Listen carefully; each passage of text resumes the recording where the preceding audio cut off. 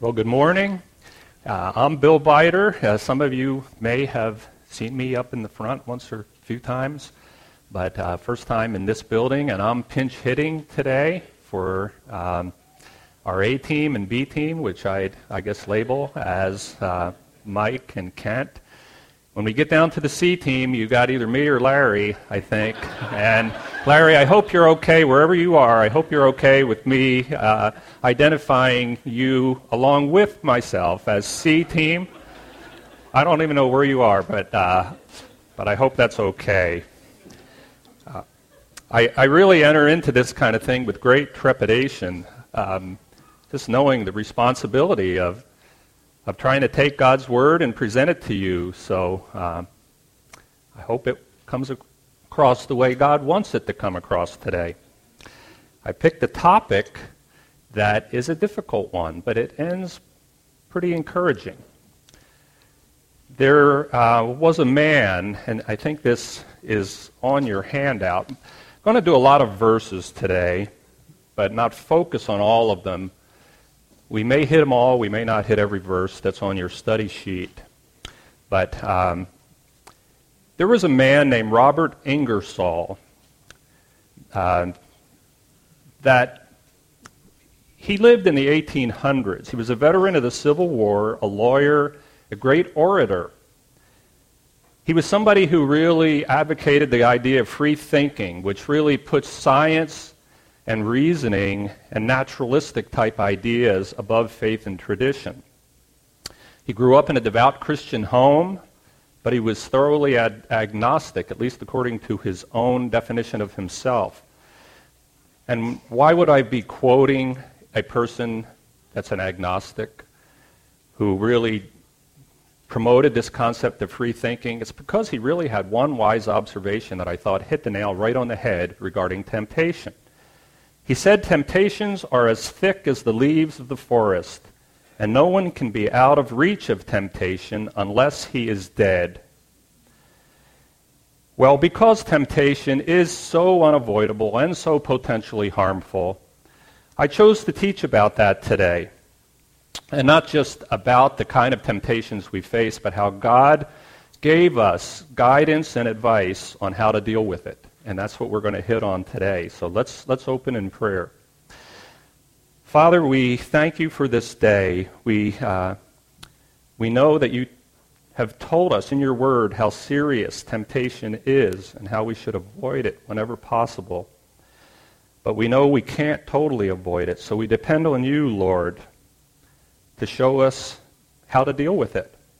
And today we just ask you, Lord, to speak to our hearts. Show us in our own lives whether we're dealing with temptation as we should or if we need to change.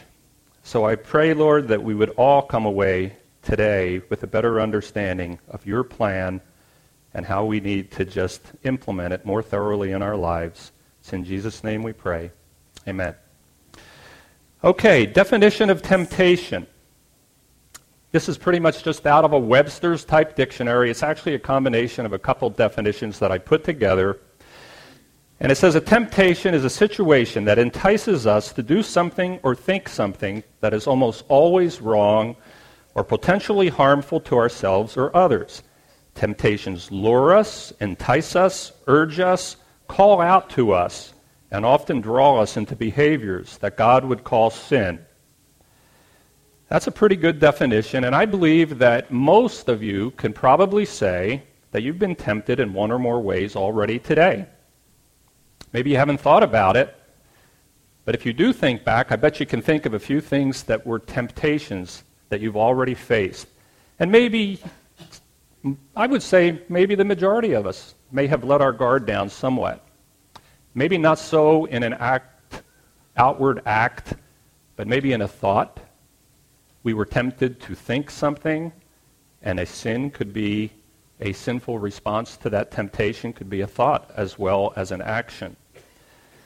Hardly anyone would ever have a full day without succumbing to at least one or more of the temptations that enter their life in that day. On our best days, we might be able to control outward behavior, but I doubt anyone can really totally control every aspect of their thought life in response to those temptations. Now, you may be saying, hold on a minute here. What are you saying? Didn't God promise that he would protect those who trust in him, believe in him, who are Christian, from temptation?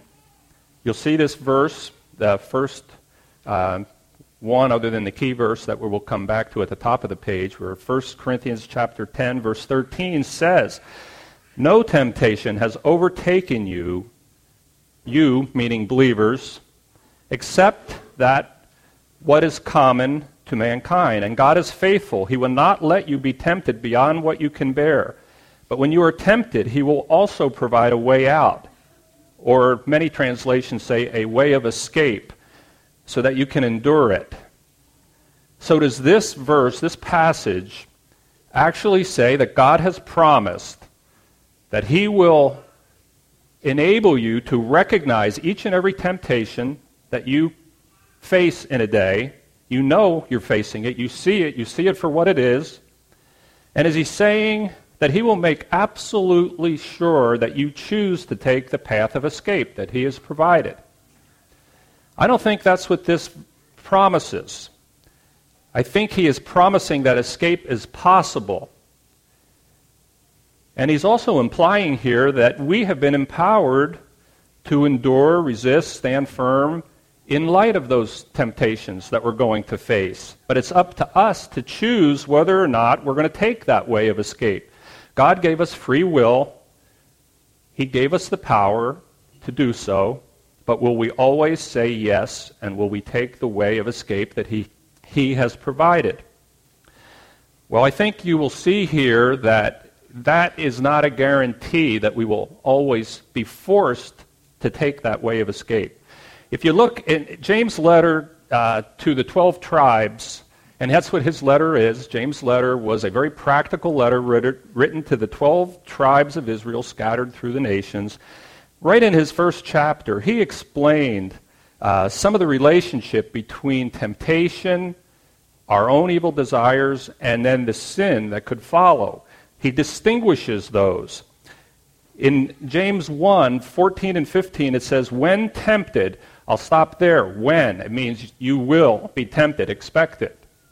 No surprise that you will be tempted. No one should say, "God is tempting me," for God cannot be tempted by evil, nor does he tempt anyone. So God allows temptation in our life, but he certainly is not causing it, according to this verse.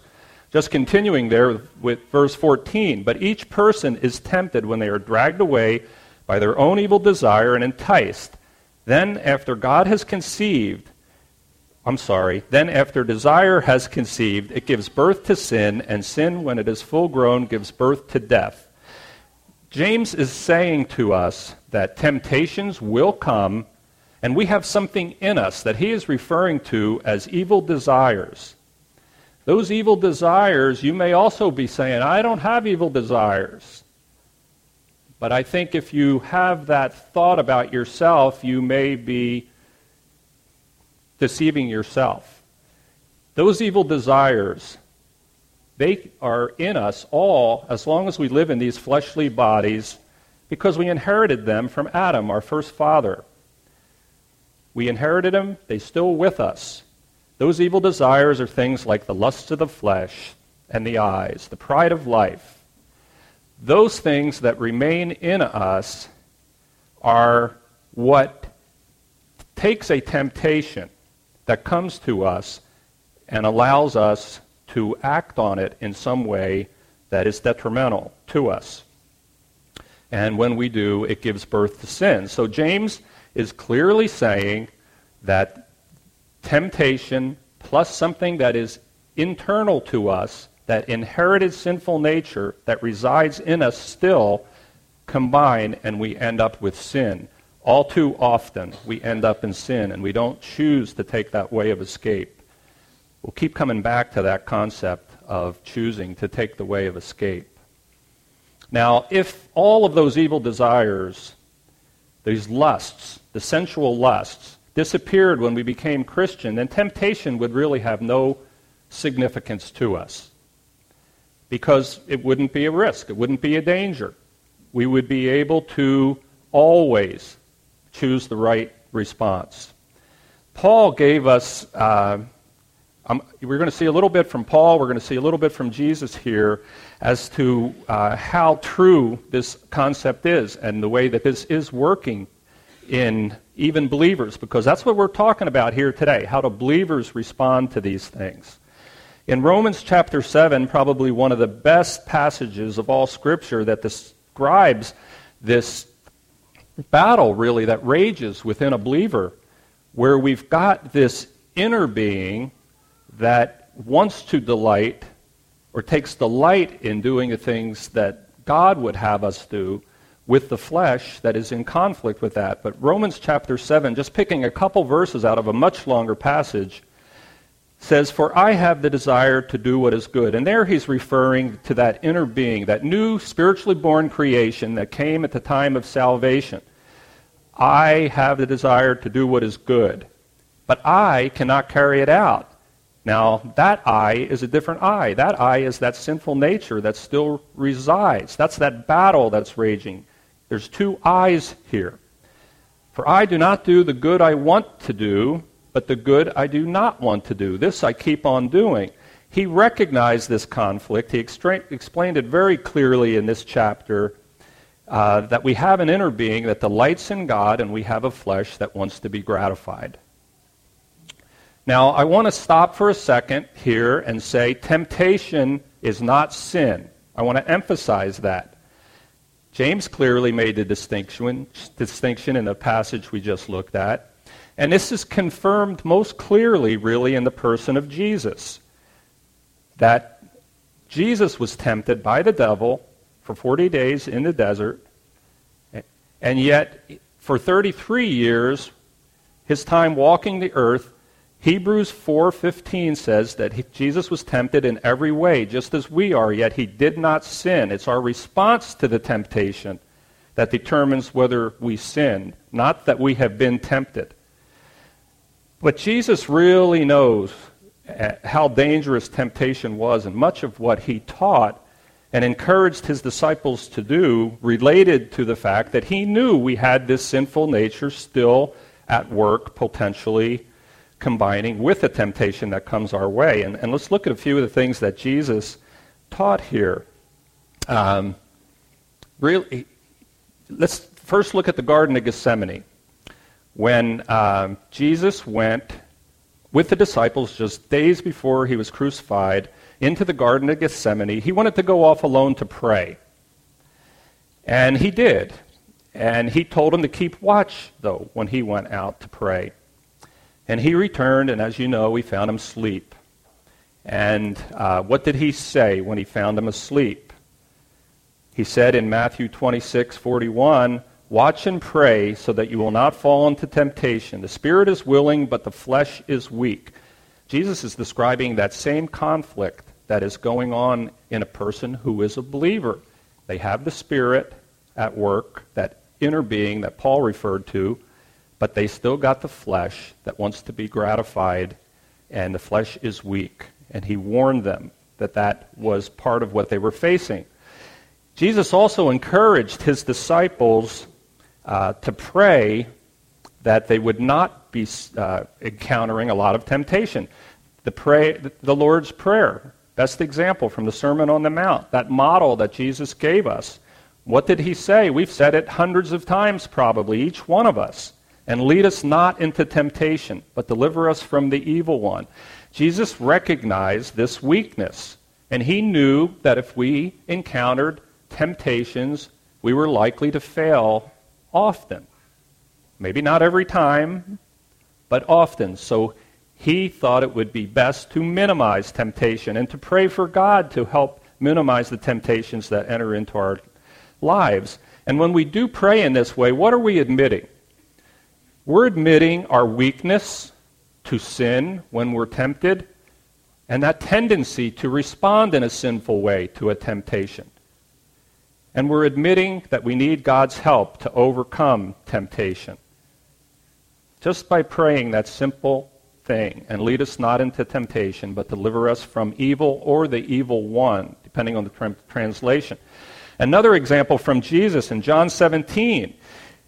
This is the longest prayer of Jesus that's recorded anywhere in the Bible, and he prays for himself, his disciples, and all believers in this John 17. And one thing that he said in verse 15 there was, "My prayer is not that you take them out of the world, but that you protect them from the evil one." So again, he is asking for that protection from the evil one. So who's the evil one? Our adversary, Satan. But it includes all of his demonic army.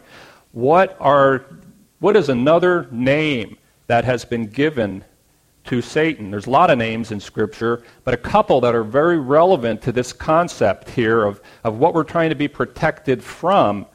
And he's referred to as the tempter, the deceiver, the father of lies, and it all began in the Garden of Eden with Eve. So he's asking that we be protected from the temptations and deception of Satan.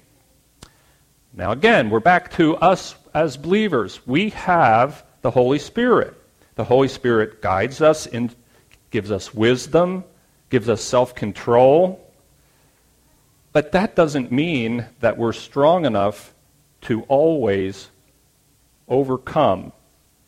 Minimizing temptation in our lives is a good idea, and we're going to come to that here in a bit, or whether we are minimizing temptation or not. So Jesus made it clear as could be. We're going to fail, at least to some degree, with all the temptations that come into our lives. So now let's just talk about, I think we all would admit, temptation is very common every day. If you can go through a whole day without temptation, I just don't think that is realistic to think that's possible. Especially even if you just stay home all day, stay in the house all day long, you've still got your thought life to deal with, or whatever you're going to expose yourself to in your own home. But this world that we live in is largely under the influence of that evil one, who the Bible refers to as the god of this world. Now, everybody can come up with a list of where you think most of your temptations originate in a given day. Advertising and entertainment just promote and encourage self-indulgence and sensual pleasures, don't you think? TV, the internet, movies, everything else that we look at is just appealing to our lusts over and over and over. Shopping, can't go through a checkout line without a bunch of temptations hitting you. Signs, billboards, computer pop-ups. They are about the worst thing that I have seen in my life when it comes to temptation. That's what they are. They are tempting you, even if they're just tempting you to click on something. How do they attract your attention? What is it that's shown in that little flashing pop-up thing on your computer? It's awful, really. What would this Robert Ingersoll man say today? Would he think that the temptations that he saw in the late 1800s were mild compared to what we're encountering today? My guess is he would. Now, the temptations that I face as a man are probably very similar to a lot of you men out there. And I'm going to just mention a few that I think are a big deal to us guys. Okay? And then I'll maybe expand that a little bit to cover others who are here today. Us guys are pretty easily tempted to have lustful thoughts when we see a really attractive woman, whether it's picture, live, movie. You know, just face it, guys. I think, doesn't mean we're acting on it, but what are we thinking? It doesn't mean we want to do something immoral with that person. But remember what Jesus said, that you just look lustfully at a woman and you've committed adultery. Us guys are tempted to watch too much TV or the wrong things on TV or to surf the channels if we're not seeing what we want. Surfing anything is not a good idea. Whether you're surfing the TV channels or whether you're surfing the internet. Now, surfing waves is okay.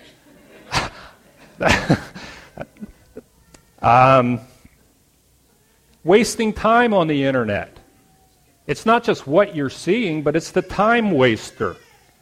Is it keeping you away from your family? But it's a temptation. You're getting some feedback out of that somehow is tempting you to just go there again. But men are also tempted in ways that appeal to our pride, our manliness. We're tempted to do something that maybe we shouldn't do because of our pride. I'm going to have a story at the end of this message today that relates to that very idea. My list could go on, but some of the rest of you, some other things that may be big temptations in your life may be your devices, your electronic devices, your iPhones or whatever else you may have. Social media, a temptation to just get on there and gossip online or whatever it is you do. I'm not big at social media, but I may be a little too big on some of that internet type stuff. Or really using those devices at the wrong time. That's a temptation too. You've got that in your hand. I saw something coming home from work Friday that I could not believe. You see people using their phones in the car, which is illegal, but you drive on Wanamaker and you watch every car you go by, and if you don't see at least somebody doing something with their phone, it would be a shocking day to me because I'm very observant of that. But there was somebody Friday afternoon coming home. It was a young woman in her car. She had her head bent over, kind of like this, and I was wondering, just looking over there, what's going on. And I pull up alongside of her, and I see she's got a phone stuck in between her shoulder and her head, and she's got another one in her hand texting at the same time. That took the cake. Well, I guess some other ones for some people may be gambling, the buffet lines in all-you-can-eat restaurants, a gossipy group in work or your neighborhood, whatever your temptation is. We all have vulnerabilities, and we ought to know what they are. We ought to try to examine ourselves to see where we are most vulnerable. But all temptations are not related to sensual pleasure. Some of them urge us to do things that, like say harmful things. You're tempted to say something that's harmful, and it really accomplishes nothing. It just brings harm to you as well as the person that you have hurt. We're tempted to get revenge or take risks. We might be an adventurous person, and that's going to relate to the story that I tell at the end, thinking God will protect us. I knew a guy that I worked with that had an old van, and he was a Christian guy, very sincere in his faith. He had a van that had 600,000 miles on it, and he drove it all over North America. And I challenged him several times as to whether that was wise to be taking this up into the Canadian Rockies knowing something was going to break. And he said, I trust God to take care of me. And he had multiple problems. And whether that changed his faith in God, I don't know. But he tested God. And Jesus told us when he was tempted by the devil to throw yourself from the pinnacle of the temple, what did he say? He said, it is said, do not put the Lord your God to the test. So sometimes we think we're being a really good, strong Christian, and we are testing God in a way that we really shouldn't. Okay, Jesus didn't want us to play with fire. He wanted us to avoid temptation to the extent possible because he knew we would fail at times and we would sin as a result of those temptations. Now, this is not a message on sin, but I'm not going to totally ignore it because that's why Jesus thought temptation was so serious. It was so serious because it was to make us sin less. If we are exposed to less temptation, if we know how to deal with it, we're not going to sin as much. So real quick, I'm going to go through just a couple verses that point out some of the problems associated with sin that we're trying to truly avoid. That's the ultimate that we're trying to avoid. In Isaiah 59:2 it says, but your iniquities have separated you from your God. Your sins have hidden his face from you so that he will not hear your prayers.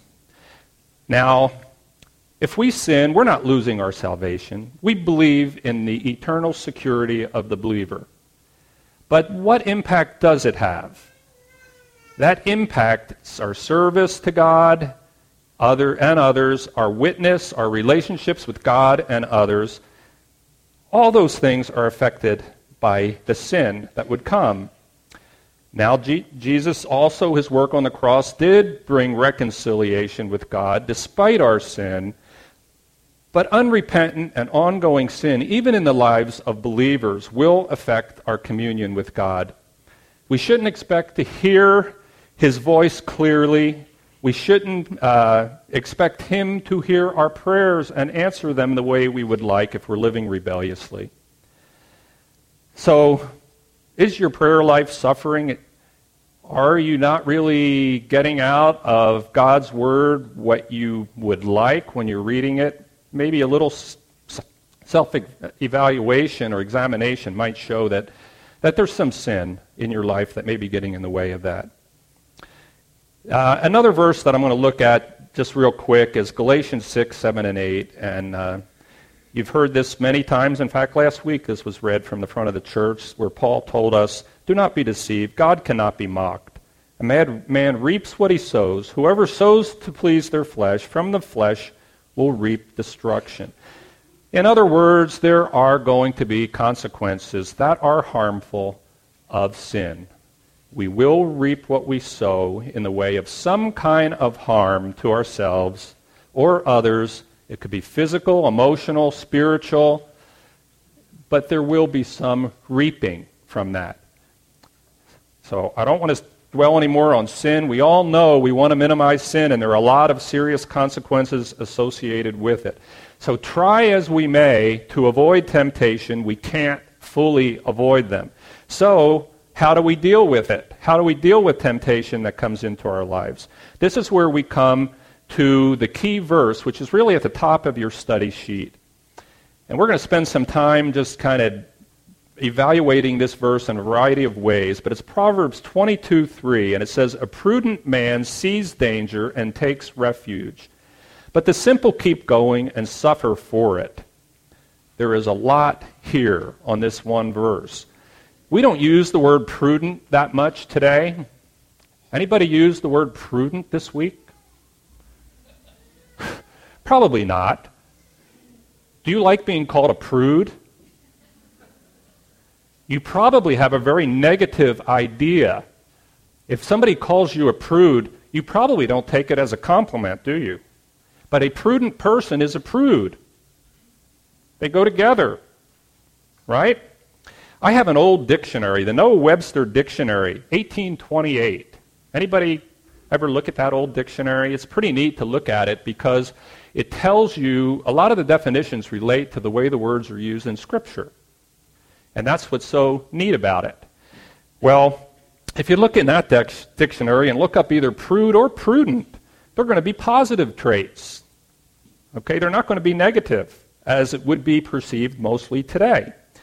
That a prude in that dictionary is a person who has wisdom, is sober-minded, one who stands firm and uncompromising on matters of morality. That sounds like a good thing, to be a prude. Today, though, look it up and see what prude says in a new modern dictionary.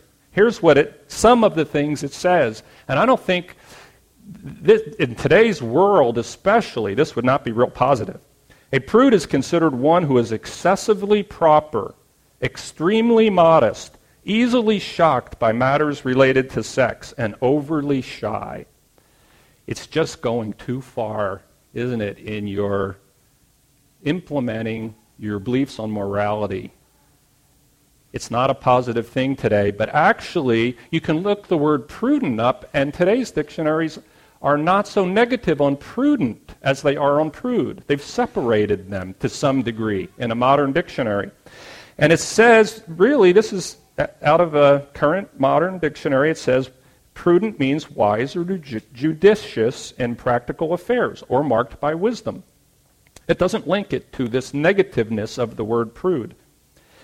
Okay, so A prudent man, what's it say in the verse, is able to see danger. How key is that? To see your danger. He can recognize it. He sees it for what it is. He has discernment. Somehow he has discernment. We are believers. We should have discernment. The Holy Spirit gives us discernment. And he responds appropriately when he sees it. He takes refuge. And we'll come back to this concept of refuge and spend some time on what that is. In fact, that's one of the ways we're going to end today. But a simple man, on the other hand, is oblivious to the dangers. Maybe he even welcomes the danger. Maybe he's desensitized to the danger. And what's he do? The verse says that he keeps going and suffers for it. He's unconcerned or unaware of the risks. He carelessly goes forward, and he responds in the wrong way. He reaps what he sows. Now, some examples of a simple person, I'd like to give you a few. 3 examples, quick. Say a person is wanting to go to a movie. He investigates the movie, sees what it's about, realizes it's going to contain sexually explicit material, thinks about it, watches it anyway, goes forward and watches it. The simple man. How about this one? A college student, male college student, decides to attend a party where he's been invited. He knows alcohol is going to be there. He knows members of the opposite sex are going to be there. But he goes anyway. He drove to the party, and just to be a good social person, he partakes as well of the alcohol that's been offered to him freely. Another example. A married man is on a business trip. He's alone. He just ate in the restaurant, in the hotel. He walks past the bar. He looks in. He sees a woman that he knew from a previous business meeting sitting alone at the bar. Rather than just go back to his room, he goes and sits next to her and orders a drink. Each of those are pretty obvious examples of a simple man response to a temptation that laid in front of these people. Now, Peter warned us that this is all about spiritual warfare. We've all heard this verse many times. 1 Peter 5:8, be alert and sober mind. Your enemy, the devil, prowls like a roaring lion, looking for someone to devour. He devours through his lies and deceit. But let's go back to the prudent man. The prudent man takes refuge when he saw the danger. He flees from the danger. He doesn't experiment with it. He doesn't take chances. When he sees it, he recognizes it, and he turns to a place of refuge. Now, I'm going to kind of go away from the temptation thing for just a short time, because remember James said that it is the temptation combined with our own internal evil desires that combine to give sin.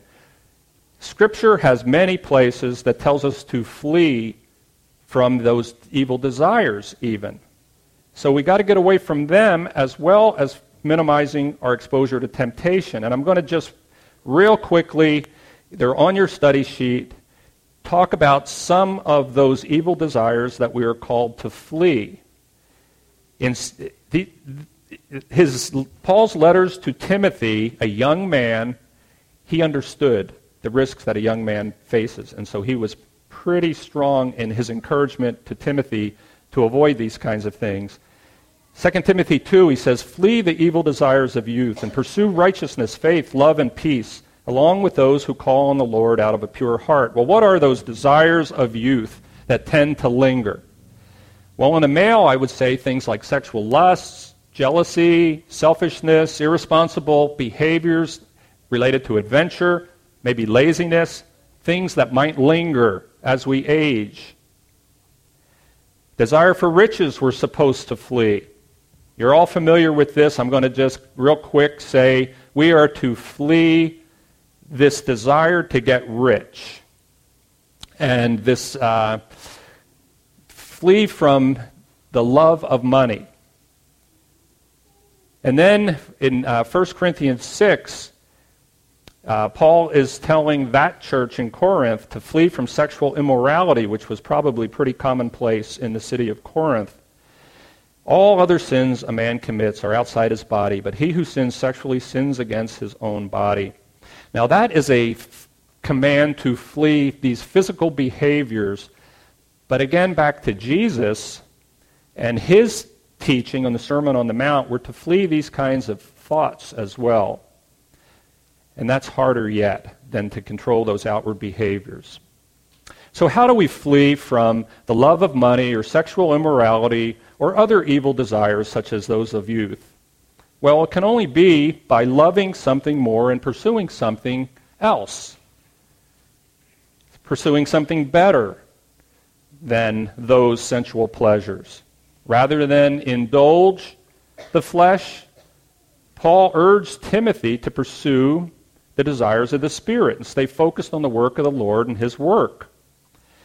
But the emphasis here is really on two words in these flee passages. It's flee and pursue. Two actions, two choices that we have to make. It really resides with us as to whether we flee or not.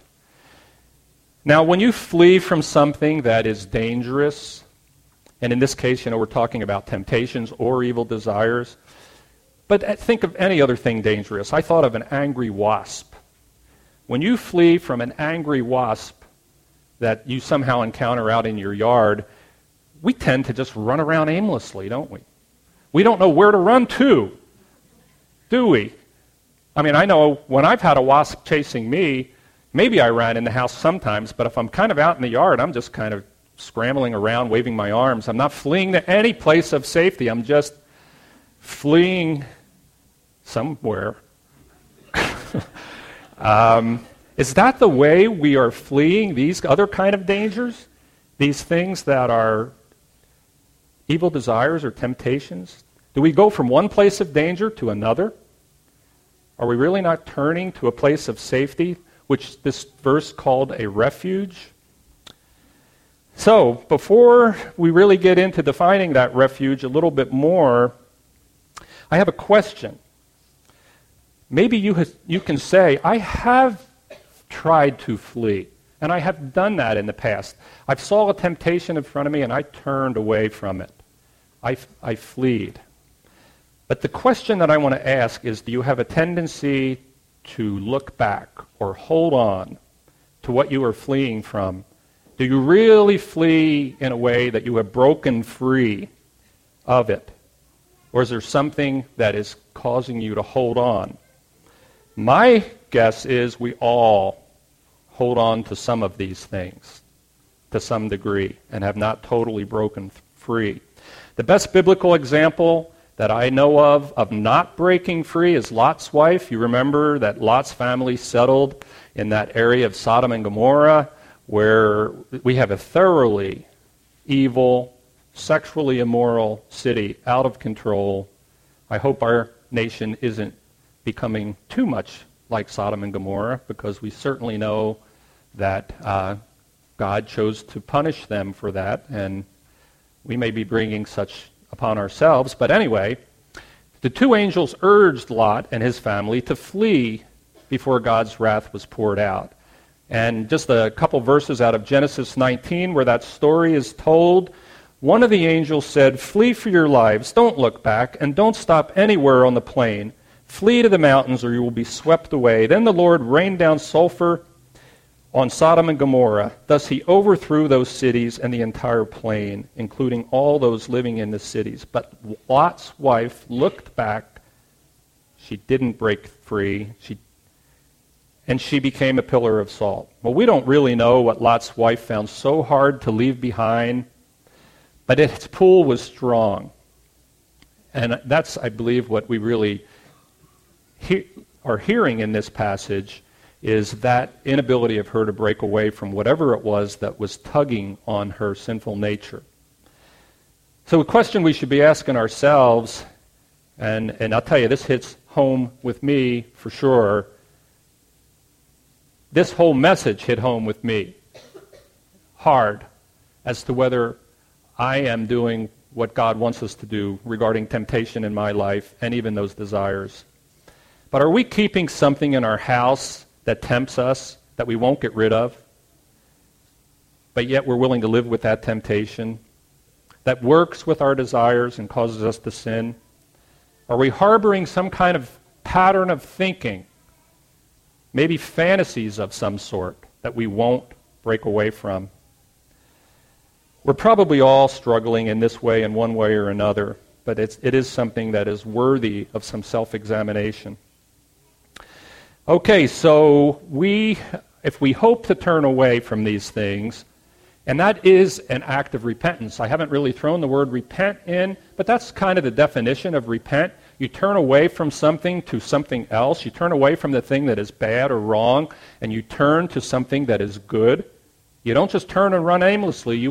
Repentance means turning away from the bad to the good.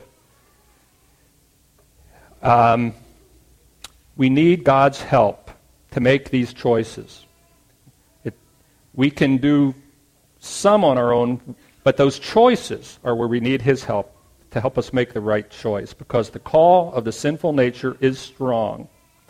So kind of just reviewing quickly the prudent process of avoiding impacts from temptation. First is recognize the danger. Takes wisdom and discernment. You recognize it. Second, you turn away. That's the repentance. That's a choice. That's the first choice we make to pursue something better and take the way of escape. Third, we break free. We do not look back. This choice may be the hardest. It may not be nearly as hard to turn away the first time. You recognize it, you turn away. The hardest may be to break free and not look back. But then when you break free, where do you go? You flee to that safe refuge. That's the final choice in that process. Okay, so we need to pray. Jesus, we said that already. Jesus told us, pray, minimize temptation in my life, Lord. Do not bring it in any more than it has to. Help me, Lord, have minimal temptations in my life. Now, the psalmist in Psalm 119, verse 37, is another prayer to God to help us turn and focus our intention on something better than what is confronting us straight in front of us. And he says, turn my eyes away from worthless things. Preserve my life according to your word. He's asking for God's help to break free and focus on something good rather than something worthless and harmful. Paul had another aspect to this when we try to turn away, and this is from Philippians 3. He is encouraging us to forget the past, forget the failures of the past. He's saying, forgetting what is behind and straining towards what is ahead, I press on toward the goal to win the prize for which God has called me heavenward in Christ Jesus. He is telling us, take those thoughts captive where we may have had pleasure, sensual pleasure coming to us. Forget that. Maybe it's even an addiction. Forget those and look forward to those eternal rewards which are far better than those things that we are leaving behind. And then in Psalm 141, David puts it all together. He sees God as the safe refuge. He calls him our refuge. He says, my eyes are fixed on you, O sovereign Lord. In you I take refuge. Do not give me over to death. Keep me from the snares they have laid for me. The snares, the temptations, from the traps set by evildoers, those who are under the influence of Satan. God's our only sure place of safety. Think of Martin Luther's famous hymn. And I want to thank Bill for putting some songs in our worship time today that relate to this message. But I don't think he picked this one, A Mighty Fortress is Our God. And you probably thought about it, but that's a really relevant one as well to this whole concept of God being our refuge. It's the first line, a mighty fortress is our God, a bulwark never failing. Well, do you know what a bulwark is? It's a military term for a wall or an embankment that provides protection from enemies. Martin Luther recognized that God is a fortress, a refuge, a place of safety. And how do we enter that place of safety or refuge? Well, three main ways, and there's probably more, but prayer, worship, and spending time in His Word.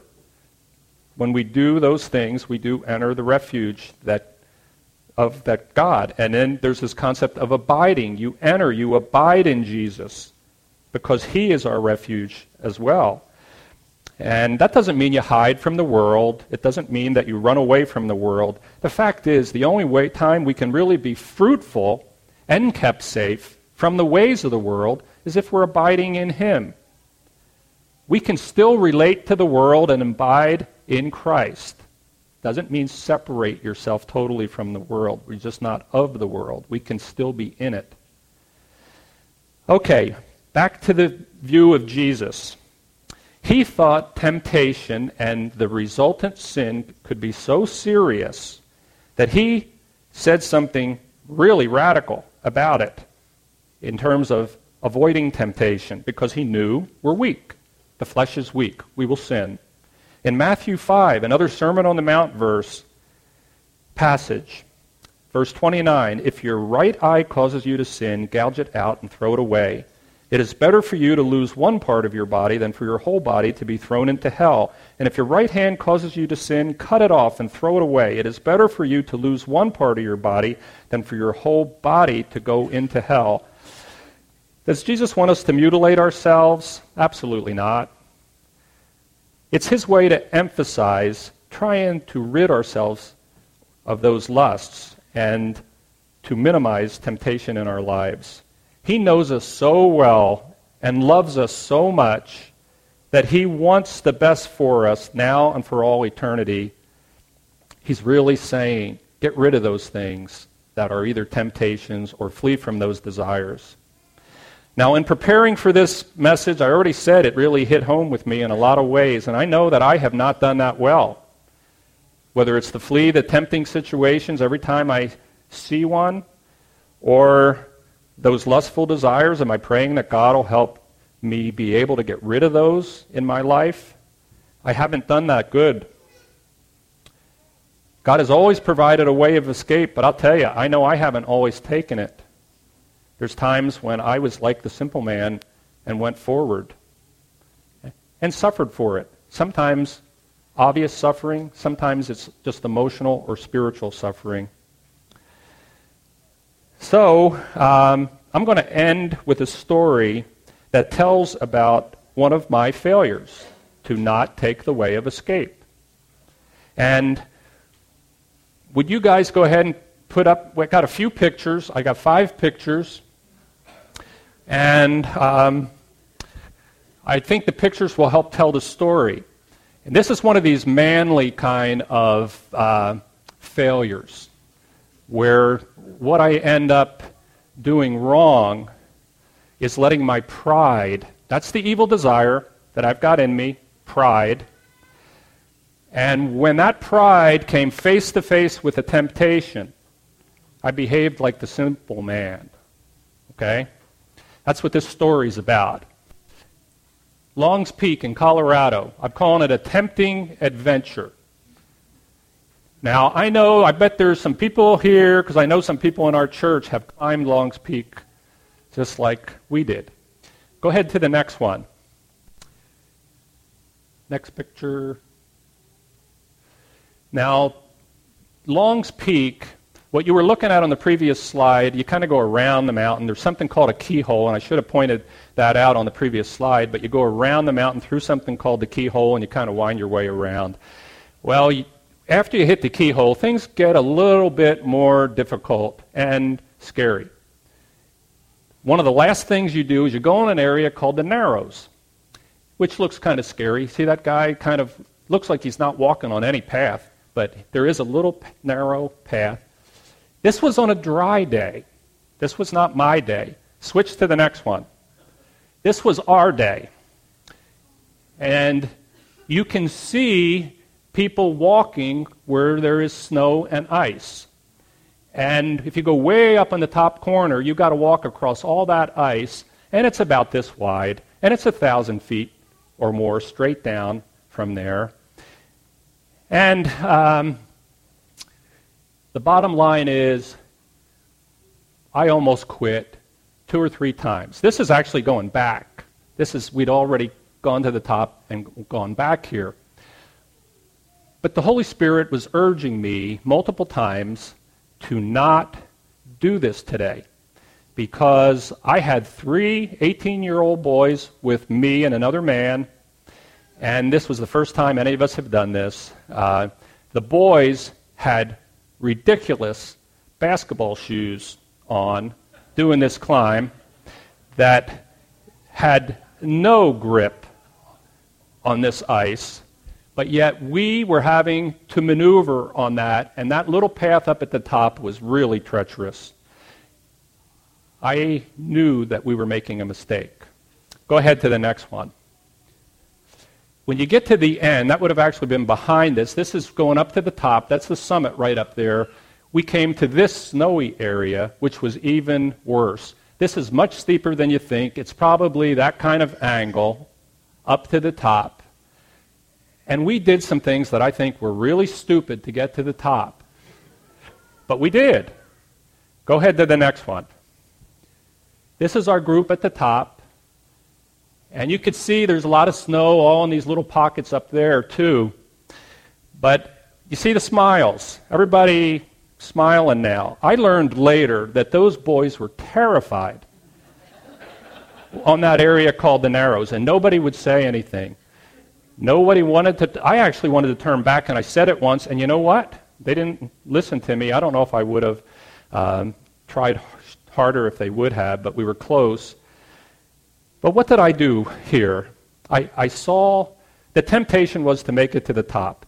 My manliness, my pride was telling me, do it. Satan was telling me, do it. Every year, people die on this mountain.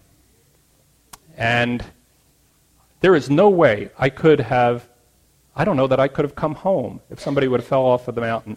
I couldn't face people. I don't know how I could face them. Even today, when I think about the stupidity of walking on those narrows over ice with the kind of shoes and equipment we had, my stomach hurts, if you know what I mean. That's the penalty I'm paying for that right now. God in His mercy saved us from the consequences of our own sin that day. I don't know why. Why was He kind to us? Why did He not have us have an accident? Well, maybe we didn't fall off the mountain and die, but all of us have this feeling now of fear of these things. You get this kind of feeling. We know we failed Him. We were the simple man. We saw danger and we went forward. Go ahead and, you have cut that. I failed. And this is just one example. And you know, us men, we fail in this way a lot.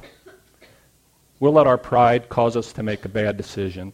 But we fail in many other ways that relate to our sensuality, desire to gratify the flesh. So, let's pray to end.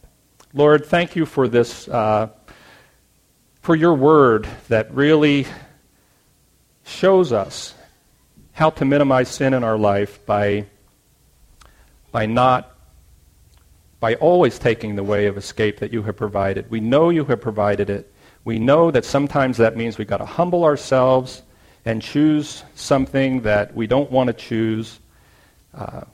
We know, Lord, you have provided a way of escape, and help us to first recognize it, help us to take it, help us to flee to you, Lord, as our refuge. Help us turn our eyes upon Jesus.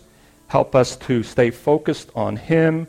Help us to not remember the pleasures of the past, but to take thoughts captive that are drawing us into these behaviors. We just pray, Lord, for your strength. We pray for your wisdom. And we just pray, Lord, that you will protect us through all of these kinds of things that come into our lives. It's in Jesus' name we pray. Amen.